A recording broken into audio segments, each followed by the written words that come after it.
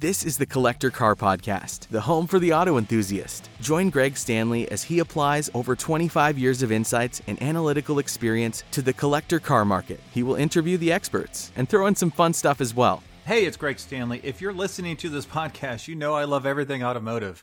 This passion has expanded to include being a car specialist consultant for RM Sotheby's. So if you need assistance buying or consigning a collector car at any one of our online or live auctions, including Scottsdale, Amelia Island, or Monterey, you can reach one of our car specialists at rmsotheby's.com, or you can email me directly at gstanley@rmsotheby's.com. Metron Garage is a company designing unique garages, condos, and other structures specifically for the auto enthusiast. They've got 8 models to choose from, including 2-story options, which I think is super cool, all with a very modern look and feel to them.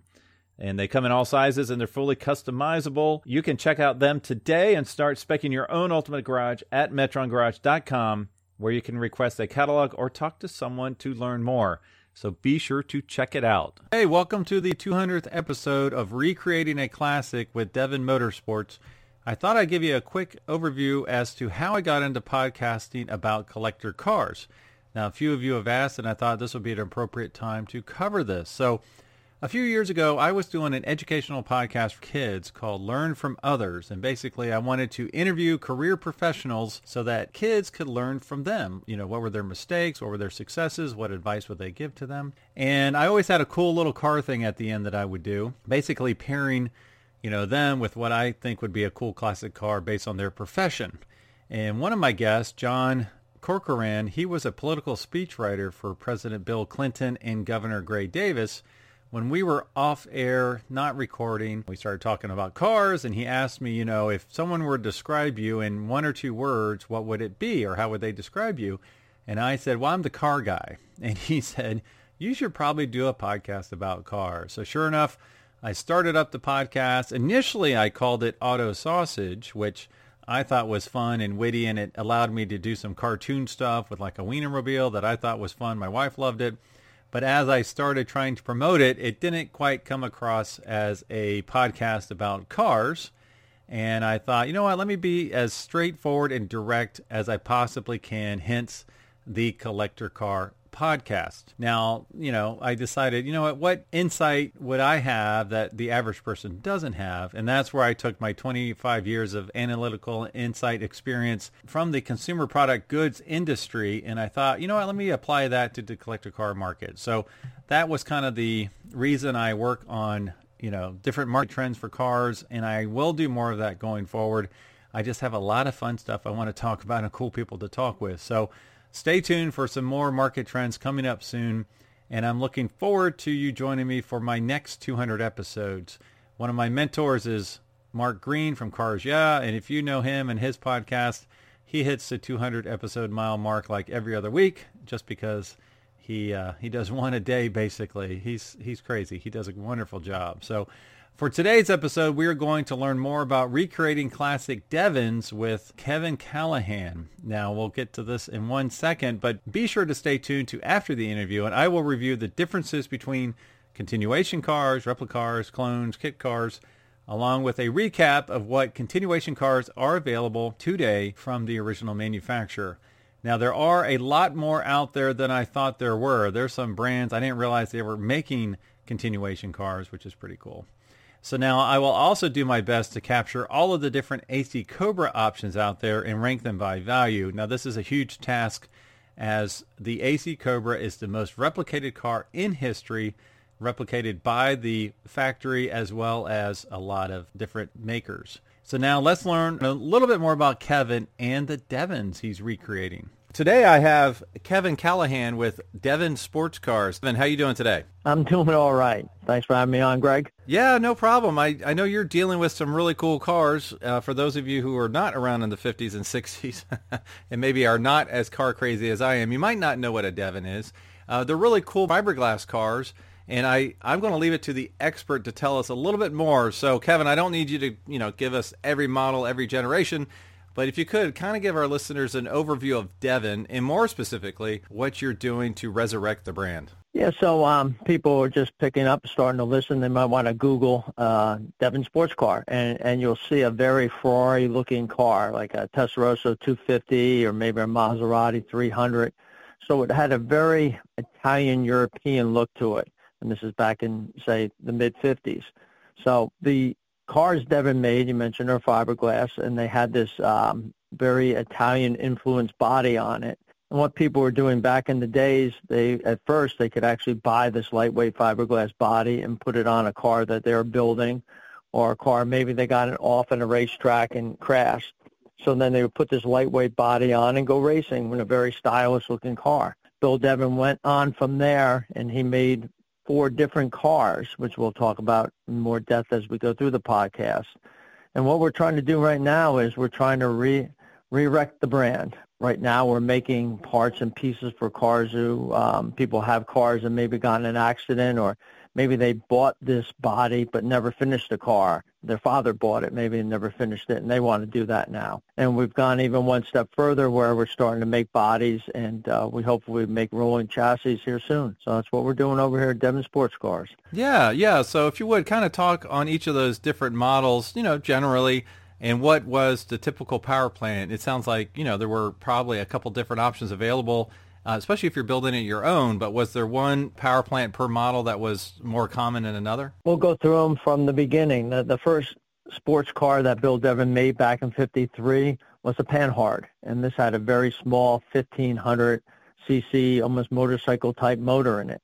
And he made these cars for about 2 years, and in fact, in 1956, he won a national championship, or another driver won a national championship with that sports car, and that he led his branding name as he's been manufacturing championship sports cars since 1956, and that was the first year he actually made a car, and it did very well, obviously won the national championship.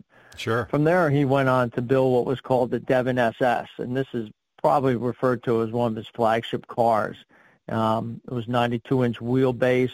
It was very Ferrari Testarossa looking, and it was powered by a Chevy 283. Following that, he made what was called the Devin D. Devin D was a rear engine, had a Porsche or VW engine in it. Following the Devin D, he made a Devin C, which had a Corvair motor into it, and his final car they probably produced and never went into production, he made 2 for the New York Auto Show in 1964, was a Devin GT, and this was a hardtop, and it also had a Corvair motor in it. So those are the products and models as we run through the timeline.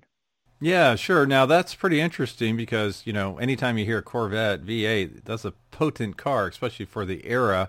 Is there one particular model that you gravitate towards versus another? Still doing my proof of concept with the customer base out there, and interesting, I thought the Devin SS would be the flagship. Everybody would gravitate towards that, but there's an amazing following to what we call the Devin D. The Devin D had a Porsche 356 motor in it, very lightweight, Porsche suspension on it. In its body, it looked very much like a speedster. And a lot of vintage racers go out there and have a lot of success in this because it's basically a Porsche with a lightweight body on it. So I was surprised to answer your question. The Devin D has a lot of following, but I bet you the SS in the long run, proof of concept will show that would be the most desirable of all of them. It's very interesting that you mentioned the Devin D and the Porsche powertrain in the rear there, because one thing I've noticed, and I've covered them on this podcast a few times, Porsche in period made a handful, I think it was 9 Zagato-bodied Porsches, and to me that's what the Devlin D looks like. And one of them was recently at Amelia Island Concours d'Elegance, and RM Sotheby's recently sold one at Amelia as well. It was white with red stripes on the rear fenders, pontoon kind of fenders.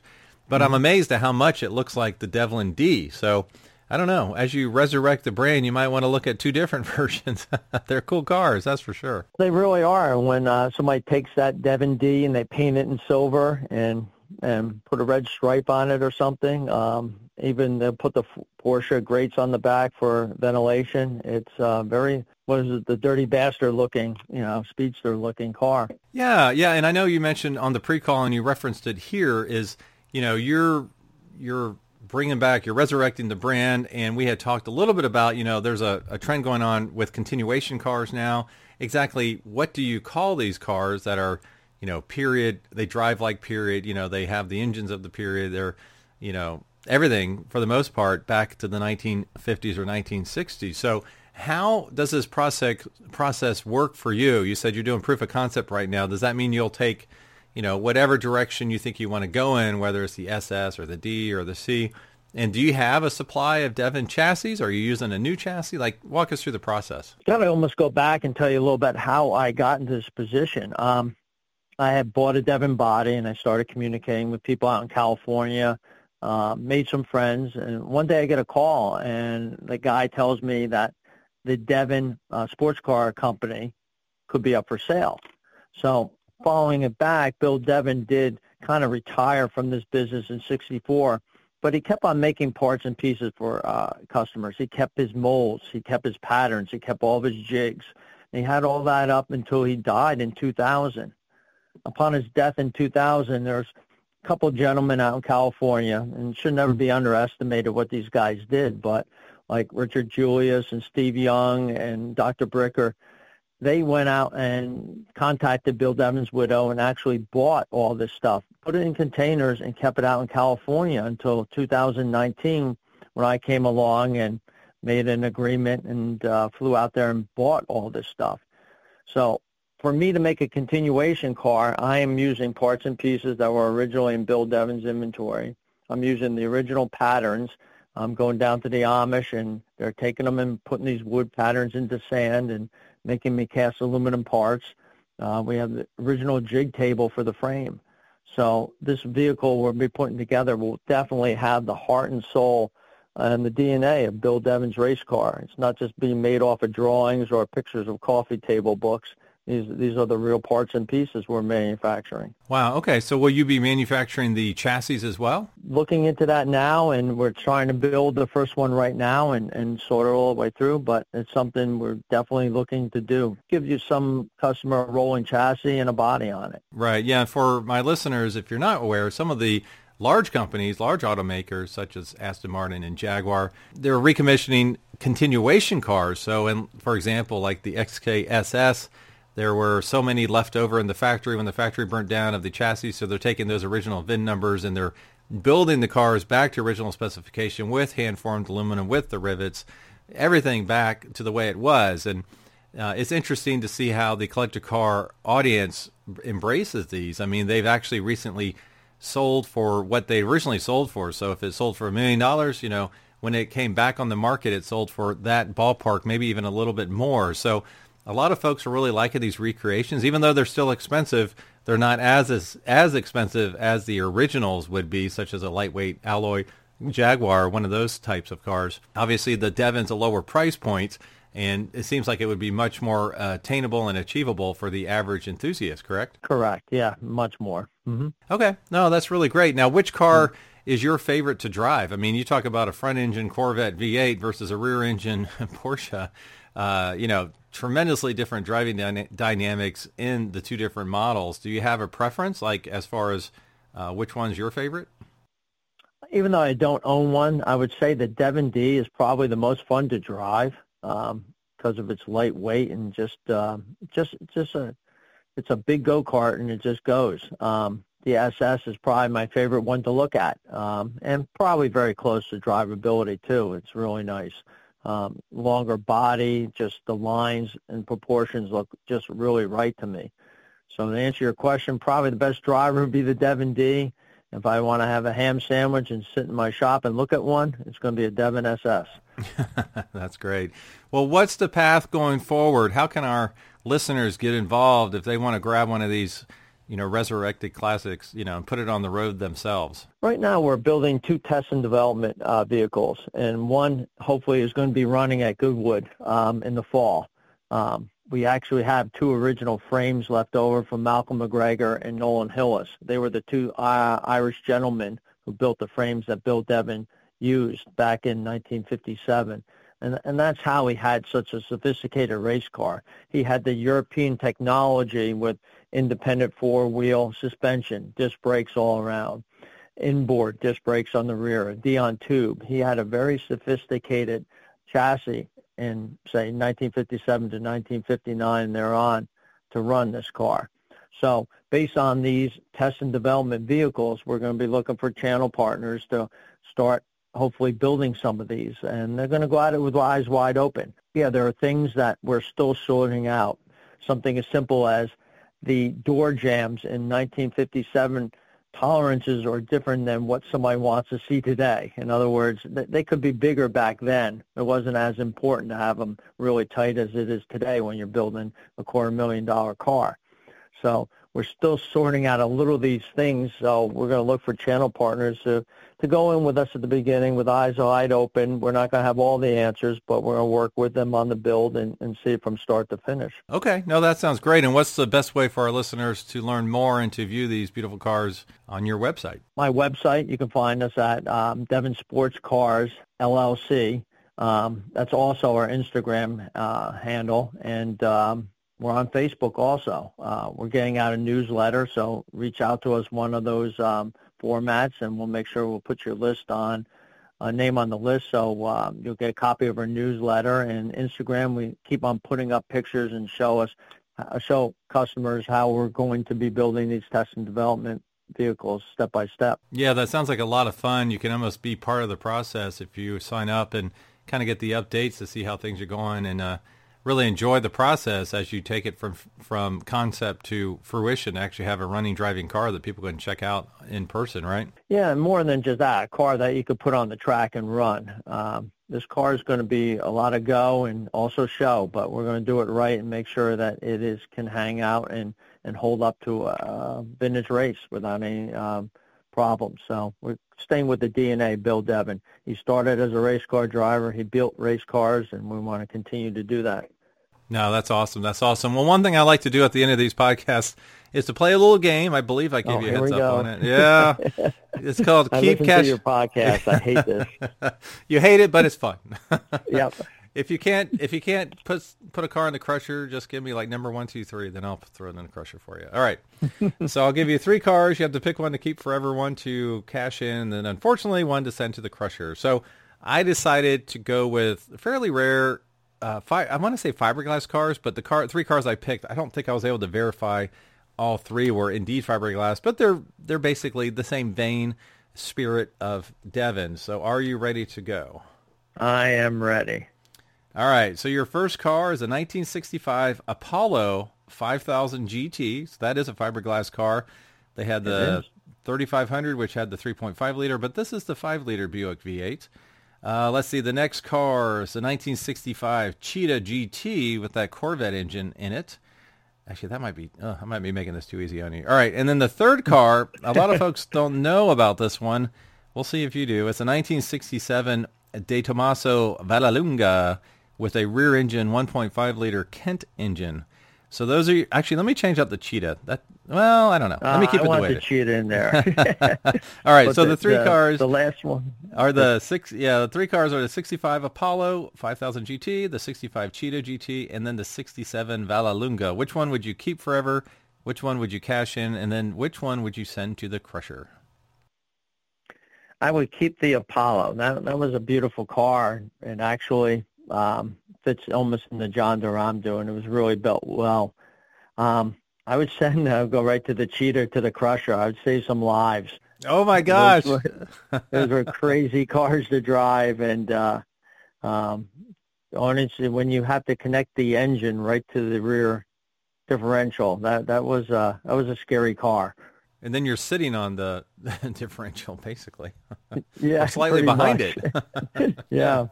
Wow. All right, so that means you're going to cash in the Vallelunga, correct? Yeah. Yeah. All right. You surprised me on that. I thought you would cash in the Cheetah. I thought that was too easy, so I'm glad to hear you crush the Cheetah, of which there's only like 23 of them ever made, so that's a bold move, sir. Yeah. Wow. Okay. Wasn't totally impressed by the Cheetah. Handful to drive. Well, awesome, Kevin. Thank you so much for joining us on the Collector Car Podcast. Good luck with everything, and looking forward to listening to it. Bye now. Well, there you have it. That was my interview with Kevin. Now, the new Devins are coming back, and they can be customized to your taste, which is pretty cool. Now, if you would like one in your own garage, just tap the link in the description to learn more. Now it's time to talk about the differences between recreations, continuations, and replicas. So first, let's define what we are talking about today. Now, I must warn you, this is a lot to talk about. Now, there are 5 accepted terms for these cars. in general. And the first is the replica. So let's talk about replicas first. A replica is a car that is made by a third party and not the original manufacturer. These are cars that are complete, ready to drive, and look a lot like the original cars that they were built to replicate. They probably have many upgrades and options that were not originally available in period. So when you think of replica, I most immediately go towards Cobras. Super Performance makes replicas. There's a lot of different manufacturers out there, and Backdraft as well. And I'll use the Backdraft example. So Backdraft's Cobra can be optioned with a new 5-liter Coyote engine, a V8 engine, a 10-speed automatic transmission with paddle shifters, carbon fiber dash, and heated seats. Now, none of these options were available on the original Cobra. A V8 was, but it wasn't a 5-liter fuel-injected Coyote engine, so they had none of these options. Now, if you wanted to warm up in an AC Cobra, you had to huddle near the exhaust side pipes. The next group of cars we'll talk about are kit cars. Now, this is from MotorBiscuit.com. Kit cars are component vehicles. Some kits contain all the components necessary to complete the car, except fluids. Other time, the kit from the manufacturer will require a donor vehicle. Manufacturers will make it clear to the purchaser ahead of time if a donor vehicle will be necessary. You can go back to the original Myers-Manx Doom buggies, which those were kits that were meant to go on top of your VW Bug chassis, even to today's Factory 5 AC Cobras that are kit cars or can be bought as a kit. Now, there are also turnkey kits that have already been put together by an authorized builder. So typically, those are worth more. They obviously cost more because they come to you complete. And depending on the quality and the reputation of the authorized builder, that can add value. Now, for an example of some of the costs, for Factory 5, their cost of a kit for an AC Cobra start around $20,000, which probably does not include the engine, to almost $300,000 for an Auburn Boattail Speedster kit. Now, for kit cars, the build quality varies tremendously, as you can imagine, because it could be some guy in his garage, so it could be an authorized builder. So be careful if you're looking at buying a kit car made by someone else. All right, the next group of cars we'll talk about are clone cars. Now, from drivingline.com, clones are vehicles that are built from humbler sedans, coupe convertibles, and roadsters to resemble and drive like rare or more desirable models. So you can think of your LS6 Chevelles, your Pontiac GTOs, your Hemi Mopars. All of these cars may have been built on a 6-cylinder base model, but was built up to look like the rare and expensive ones. Now, this also goes for Shelby's, GT350s, GT500s that maybe started as Mustang Fastbacks. Now, the one I want to kind of concentrate on are Mustang GTs because that's in my wheelhouse. You know, it's one thing if someone's a 1965 Mustang GT convertible as a clone. They're upfront. They're honest about it. Take it for what it's worth. That car will be worth more than, say, you know, the 6-cylinder convertible it was based on if it's done correctly.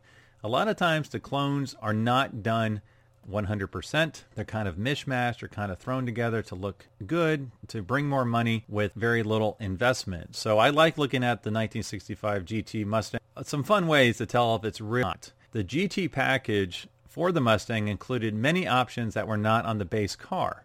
So, for example, for the GTs for 1965 and 1966, the base engine had to be a 4-barrel 289 V8. Now, that could either be the A code, which is the base 289 4-barrel, or it could be the K code, which is the high-performance version.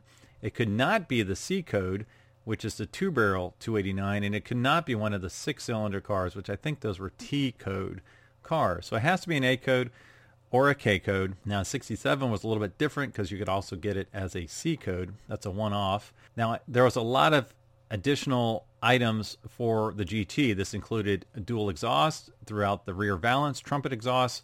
It had rocker stripes on the side. It had disc brakes that were not power assist. It had GT badging. The side ornamentation on the base car was deleted. The GT cars had fog lights. They had for 1965, they had a 5-gauge cluster for the instrument panel. And a couple other things that are harder to spot is the GTs had a quick ratio steering box and a thicker sway bar. Now, the easiest ways to tell if you're looking at a clone or not versus a real GT is if some of the things are off. So if it is the wrong code, if it is a C code that is built to look like a GT or a 6-cylinder car, if the side ornamentation is still on the car, even though it has the rocker stripes and the other adornments. If it doesn't have the dual exhaust, but it does have the fog lights. If it doesn't have the fog lights, but it does have the dual exhaust. If it's a four-wheel lug, that's a big red flag because that means it used to be a six-cylinder car. Now, there are even better ways to test to see if it is a real GT or not. This is getting into the minutia. So like when you turn the fog lights on a real GT, the brake lights should also come on because they are part of the actual wiring harness. Because of the dual exhaust, there's exhaust hangers present under the rear seat that can be replicated, but it's harder to replicate. Let's see, what else? Oh, there's a buck tag. Not all the cars had buck tags, but if they did, it will have GT package on it. If you had the original window sticker, which is pretty rare for 65 and 66, the Marty report was only available 1967 and later. Now, the best ways to test if this is a real GT or if it's a clone, there's two that I've identified. One of them is there's a punched hole on the radiator support for the fog light wiring. This should be punched from the factory, which is not possible to do outside of a large metal stamping environment. You can usually tell if it's drilled or not. If it's drilled, it's a clone. It's not a real GT. And the best way is if you go underneath the car, look at the rear frame rail. There's actually crash guards for the bolt-on dual exhaust. And it's pretty fun. You can actually go back there, stick your finger up this little hole and point towards the front of the car. If you feel a metal plate, it's a real GT. If you don't feel the metal plate, it's not a factory GT. And that is just something no one would replicate because there's too much welding involved to make a fake GT. So all this means is you want to have an expert check out a car if it's being advertised as new and you might think it's a clone. All right, another one I won't mention too much here is resto mods. I won't go into those because they're not continuation cars. They're not replica cars. Basically, that's taking the VIN, stripping a car down to its chassis, and making it up to modern standards. So let's look at a 1963 Corvette. They'll build it up with the LS engine, with the new suspension, the new drivetrain, the new brakes, the new everything, AC, power steering, heated seats, power seats. So it's no longer factory correct. It's not a continuation car. It can be licensed as a 1963 Corvette because it does have the VIN. Typically, these trade in the $250,000 to $350,000 range. Barrett-Jackson sells these all the time. Depending on the builder, they're wonderful, incredible cars. I'm curious to see what the resale value will be on these cars in the future in the next 10, 15, 20 years. But that is not something we're going to talk about much today. The one I will call out is if you go to my YouTube channel and look at the most recent video about classic Broncos in Columbus, Ohio, that's a very cool company that basically takes a Bronco chassis with the VIN, and that's it. And they build it up from there. It's all new body panels. It's leather interior. It's the Coyote 5.0 V8. Beautiful, incredible Broncos. And again, they start at, I think, $165 for a carbureted car, and they go over $300,000 for the full-on sport ute. So really cool. Check that out. And that's all I'll talk about on Resto Mods. Now, finally, we're going to get to continuation cars. This is the big point of this conversation today. What are continuation cars?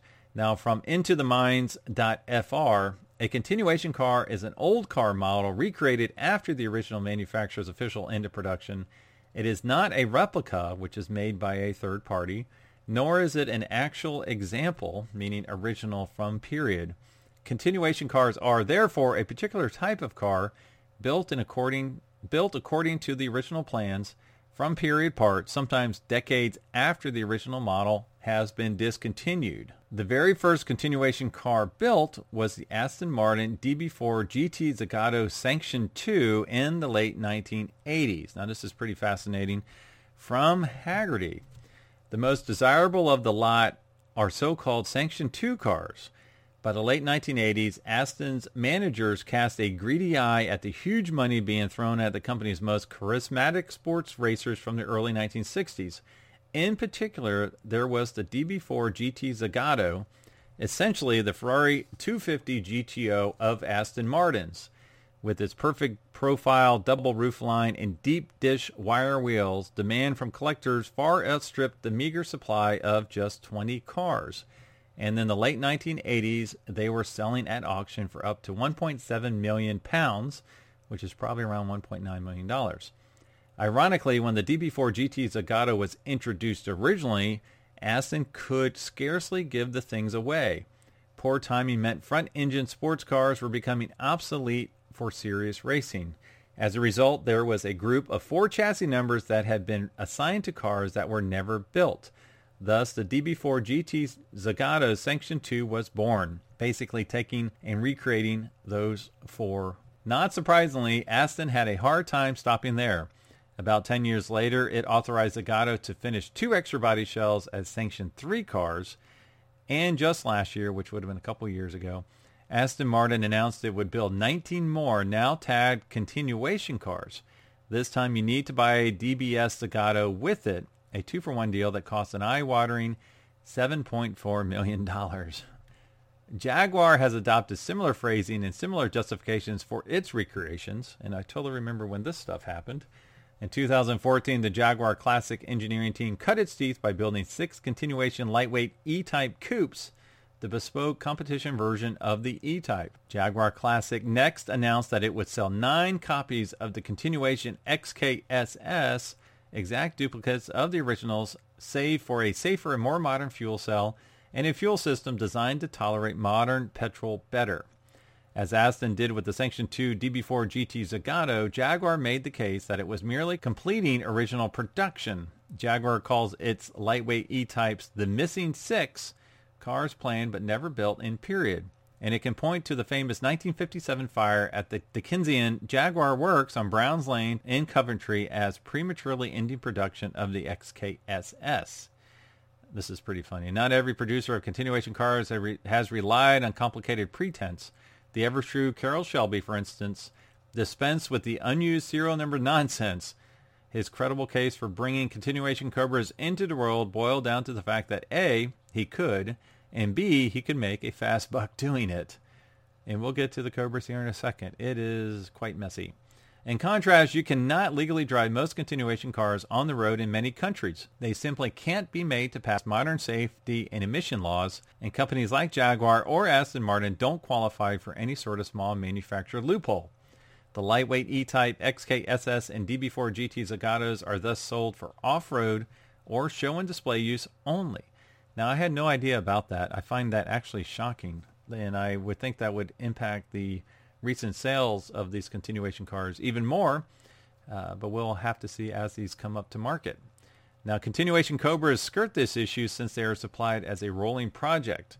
Engines must be fitted by customers or dealers, so they're road legal in most places in much the same manner as a kit car. To add insult to injury, continuation cars usually don't qualify for the best vintage racing events either. Given this major catch, you'd think continuation cars would trade in a very thin market at a discount from the original price. Yet that doesn't seem to be the case. There are limited sales from which to draw definitive conclusions, but the market for them seems surprisingly bullish. For instance, a Sanction 2 DB4 Zagato sold at Bonham's auction in 2012 for about $1.9 million. This is no challenge to an original, which Haggerty values around $10 million, but a DB4 Zagato of any provenance comes to market so rarely that someone who has waited for years or even decades for one might jump at the opportunity to buy a Sanction 2 or Sanction 3 version. All right, here's another view on continuation cars from highconsumption.com. Continuation cars occupy an interesting niche within the auto industry because they're both more authentic than a replica and also less so than a card-carrying classic. Effectively real and yet at the same time not real. As you'd expect, their value falls somewhere between the two, meaning that even though they won't fetch the same exorbitant sums as an original, they're still capable of commanding a pretty hefty price tag. For instance, Jaguar E-Type lightweight continuation car cost $1.6 million from the factory, and the first production example sold for $1.7 million at RM Sotheby's auction in October 2020.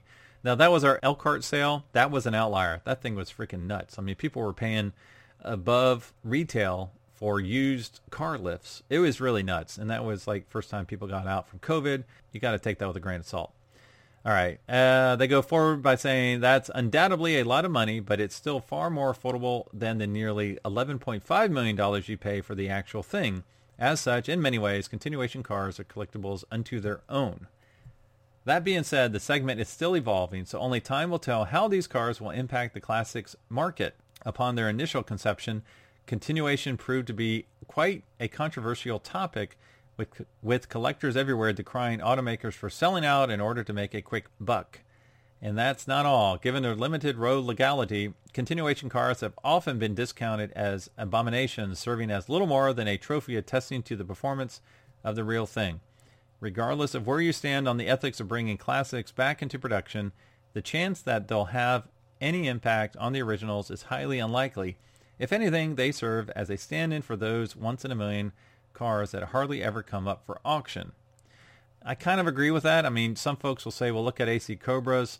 What would AC Cobras be worth, the real ones, if there were never any replicas? I would imagine they would be worth more, but I don't think it affected it horribly. And the flip side of that is I actually know a big-time collector that refuses to buy an AC Cobra, even though he has a ton of Shelbys, because he thinks people won't know it's not a replica. And I'm like, that shouldn't stop you from buying it. All right, so in my mind, the value hierarchy is from the most valuable to the least valuable. Obviously, the original cars are the most valuable, then the continuation cars, then the replica, then the kit and or clone, depending on what the clone is based on. That could affect whether the kit's worth more or the clone's worth more. All right, now, like I said, Cobras are their own hot mess to figure out from a valuation standpoint. I'm going to give it my best shot here. So there are the real ones, there are continuation cars, there are replica cars, there are kit cars, and there's even a few clones out there, believe it or not. I will try and give you an overview of ranking by value. Like I said before, the AC Cobra is the most replicated car in history, and I learned a lot when I was trying to figure this whole thing out. All right, from the Cobra Authority, for all of its fame, the original Cobra was produced in surprisingly low quantities. Just 998 were assembled from 1961 until 1968. These numbers include street cars, competition cars, semi-competition roadsters, etc. All real Cobras have a CSX number starting with either 2,000 for the small block cars or 3,000 for the big block cars. And the very first Cobra ever was CSX 2000. Ironically, there is a 1000 series of Cobras. This is where it gets kind of confusing. This was a money grab by Carroll Shelby. So this must have been in the early 2000s. Carroll Shelby wanted to offer the highest quality continuation Cobra available. Each 1000 series car would be finished in-house at Shelby's Las Vegas facility, and all CSX 1000 cars received bodies painstakingly hand-formed in aluminum and sourced from England, like the original Cobras. Now, I'm just going to go in numerical order here. So the next one are the 2000 series cars. Like I said, these are the real small block Cobras from the 60s. So CSX 2000 through CSX 2602, those were Series 1, Series 2 cars. They started off with a 260 cubic inch engine, which became a 289 cubic inch engine. And then the Series 2 cars had rack and pinion steering, which was the big difference for those.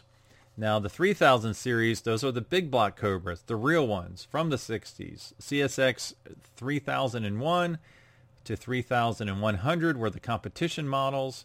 Let's see, Cobra Mark III production began on January 1st, 1965. Only 56 of the 100 planned cars were produced.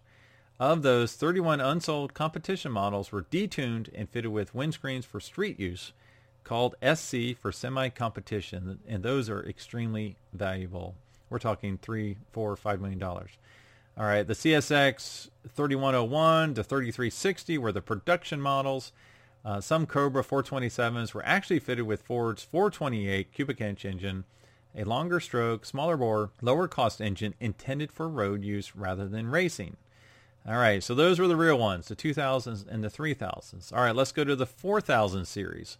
The initial version of the continuation cars, and they were all 427 SC semi-competition models fitted with modern amenities, aluminum or fiberglass bodies with 427 or 428 engines. And then you went to your 6000 series. So this was the follow-up to the 4000 series, but featuring coil-over suspension. As far as I could tell, that was the only difference between the 4000 series and the 6000 series. I have yet to find out why there's not a 5000 series. All right, then we go to the 7000 series. Now, this was the 289 FIA leaf spring race version continuation car. And then we go to the 8000 series. Now this is the original slab side leaf spring street car, and it was limited to 50 examples. That's probably my favorite. It's the slab side, small block, 289. All right, so how would you value these Cobras? Now I have 12 listings here. So let's go from the most valuable to the least valuable. So the most valuable would be the 3000 series original cars, the big block cars that sell typically between $3 million and $6 million. The 2000 series would be second. Those are the original small block cars. Those have been selling around $950,000 all the way up to $4 million for a recent factory race 289 car. Number 3 would be the aluminum big block continuation cars. Actually, there's like 3 of these I put in the same bucket. They're all around $250,000 to $450,000. It's the aluminum big block continuation cars. So that would be the 4000 or 6000 series cars. I also put in AC Ace or AC Bristol clones. So these would be where someone took the original AC Ace and original Bristol and turned it into an AC Cobra, because as the original car, they're worth around $350,000, $450,000. So why would you change them into an AC Cobra? But 10, 20 years ago, they weren't worth as much, and people did that. And actually, no, Reggie Jackson has one of these cars. All right, so number 5, I would put the Sanction 2 Cobras, again, in that $250,000 to $450,000 range. This is little known, but in 2014, the Carroll Shelby Trust elected to complete this unfinished run using the remaining 427 SC chassis numbers. So these are actually 3,000 numbered cars. To avoid federal and state safety issues as well as EPA requirements for new model year vehicles, these Sanction 2 Cobras were not offered for street use. They are pure race cars built to the GT class specs necessary for Shelby American to compete for the 1966 FIA World Championship.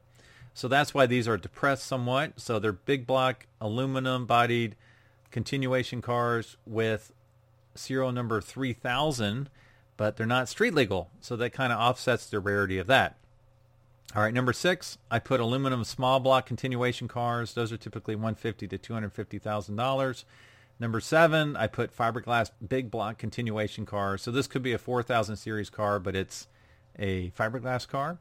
Number 8, I put aluminum big block replica cars. This would be from the likes of Kirkham or Autocraft. Number 9, I put fiberglass small block continuation cars. So now we're around the $100,000 mark, maybe a little bit less. Number 10, I put Austin Healey Cobra clones because that was a thing that was done for a while. So as an Austin Healey, it's probably worth at least, $40,000, considering it has a Cobra body on it. Number 11, I put fiberglass replica cars, and then number 12, I put the least valuable would be the fiberglass kit cars, around $30,000. That obviously that depends, if it has a 427 or if it has a 351 or it has a 302, all of that puts into the equation. But the most valuable would be the 3000 series original big block. The least valuable would be the kit cars. So now, what are some other continuation cars? Now, this is kind of another deep dive, and this is from a great article on highconsumption.com.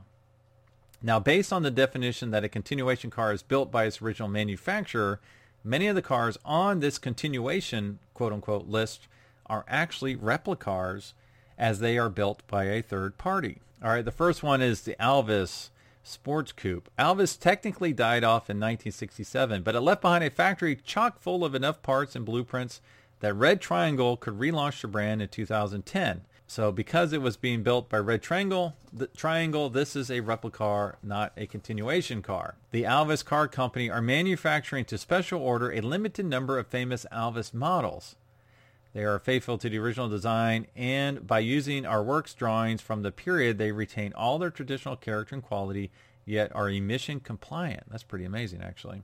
All right, the next one's the Aston Martin DB5 Goldfinger. So here we are taking James Bond's DB5 and making it, the iconic one with all the gadgets.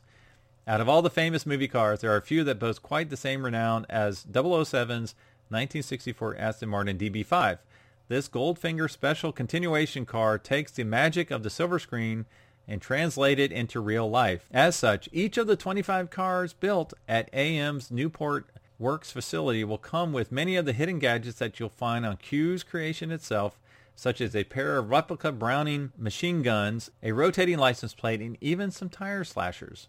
Sorry, no working ejector seat, but there is a red button. All right, the next one's the Bentley blower. When Bentley debuted the blower back in 1929, it went from being an otherwise unknown automaker to being a serious industry contender. In celebration of the legendary race car, the British brand will be producing 12 exact recreations, each one using 3D scanning, more than 40,000 hours of expert labor, and 2,000 different specially designed parts. Powered by a 4.4-liter inline four, it's good for speeds up to 140 miles per hour. Not bad for a car that's coming up on almost 100 years now. So if you do the math, for 40,000 hours at $100 an hour, that's a $4 million car. All right. Next one's a Caterham 7310. Colin Chapman first designed the 7 in 1957 as an effort to create a do-it-yourself two-seat sports car for the masses. After acquiring the rights to build the platform in 1973, Caterham has since expanded the lineup to include 5 different vehicles, with everything from a 135 horsepower 270 model all the way up to a supercharged 310 horsepower 620 model. 135 horsepower might not sound like much, but consider this. The 7 weighs just under 1,200 pounds. All right, next is the classic recreations Shelby Mustang GT500 CR. While this particular Mustang skews a bit more towards the resto mod than it does continuation car, it's officially licensed by Shelby American. It comes with the signature stamp of Carroll Shelby, and it even earns a spot on the Shelby registry. Suffice to say, it's legit. Shod in a slew of carbon fiber, it comes in more than 600 pounds lighter than the original. And that's not all. Under the hood, it has been treated to a fuel-injected 7-liter Ford V8 good for 545 horsepower. I love these recreations. There's another place in Florida that does them. They're absolutely gorgeous. It's a car that if I owned, I would drive the wheels off of it. It would probably be my daily driver, but I'm not going to spend $200,000 for a daily driver. All right, next is the DeLorean DMC-12. DMC may have folded after just 2 years of production, but the brand was revived when the unrelated Texas-based DeLorean Motor Company acquired the automaker's name and spare parts in 1997. At present, the outfit only offers parts support for some 6,500 cars still on the road today. However, once the Low Volume Motor Vehicle Manufacturers Act was signed into law in 2015, the new DeLorean announced that it would be able to resume production. We're still waiting, so you may need to look into a flux capacitor and tell us if it ever comes to fruition. Not sure that's going to happen because when I went to the website, it already had a redirect to another website. It was kind of defunct. All right, next is the GTO Engineering 250 short wheelbase revival. This is a Ferrari. Under normal circumstances, an authentic Ferrari 250 GT short wheelbase would cost you somewhere in the range of $8 million to $10 million. However, thanks to GTO's Engineering's 250 SWB revival project, you can have one for about a tenth of that figure. The product of over 200 years worth of combined Ferrari mechanic expertise that uses the actual blueprints from a 250 GT short wheelbase in order to be a damn near perfect replica. In addition to a 280 horsepower Columbia V12, GTO Engineering has also fitted it with a newly designed tubular frame as well as some improved suspension and steering. So this is definitely a replica car. Now they mentioned 1/10 the price, so you're talking $800,000 on the low end. They did advertise a 1962 Ferrari 250 pontoon fender Testarossa recreation that sold for around $800,000 recently that they also built, and that was gorgeous. All right, next is the Jaguar C-Type. Based on Jaguar's first ever Le Mans winning racer, this C-Type recreation is the latest installment in the British automaker's crop of continuation cars. It's built to the same exact specifications as the 1953 model year with a 220 horsepower 3.4 liter straight liter 6, a handcrafted tubular frame and aluminum body, as well as some powerful disc brakes of the period. But the best part is that each example is made to order, allowing customers to choose everything from the paint and livery to the badging and interior trim. I would hope so for that price. All right, we've got a few more here. The next one's Land Rover Defender Series 1. I had no idea this was happening. If you're after a factory-fresh first-gen Defender, you're in luck. Back in 2016, Land Rover launched its Reborn project in an effort to restore 25 Series 1s back to their former glory. Crafted using the same parts and specifications as they were when new, Each one is built out of the original Defender production center. With their purchase, the customers can have a choice of their preferred base platform, 5 period-correct paint colors, as well as interior finishing and trim. What's more, they even get to follow their truck's restoration from start to finish. So that's an original car that's just being restored, not a continuation, not a replica. All right, the next one is the Pursang Bugatti Type 35.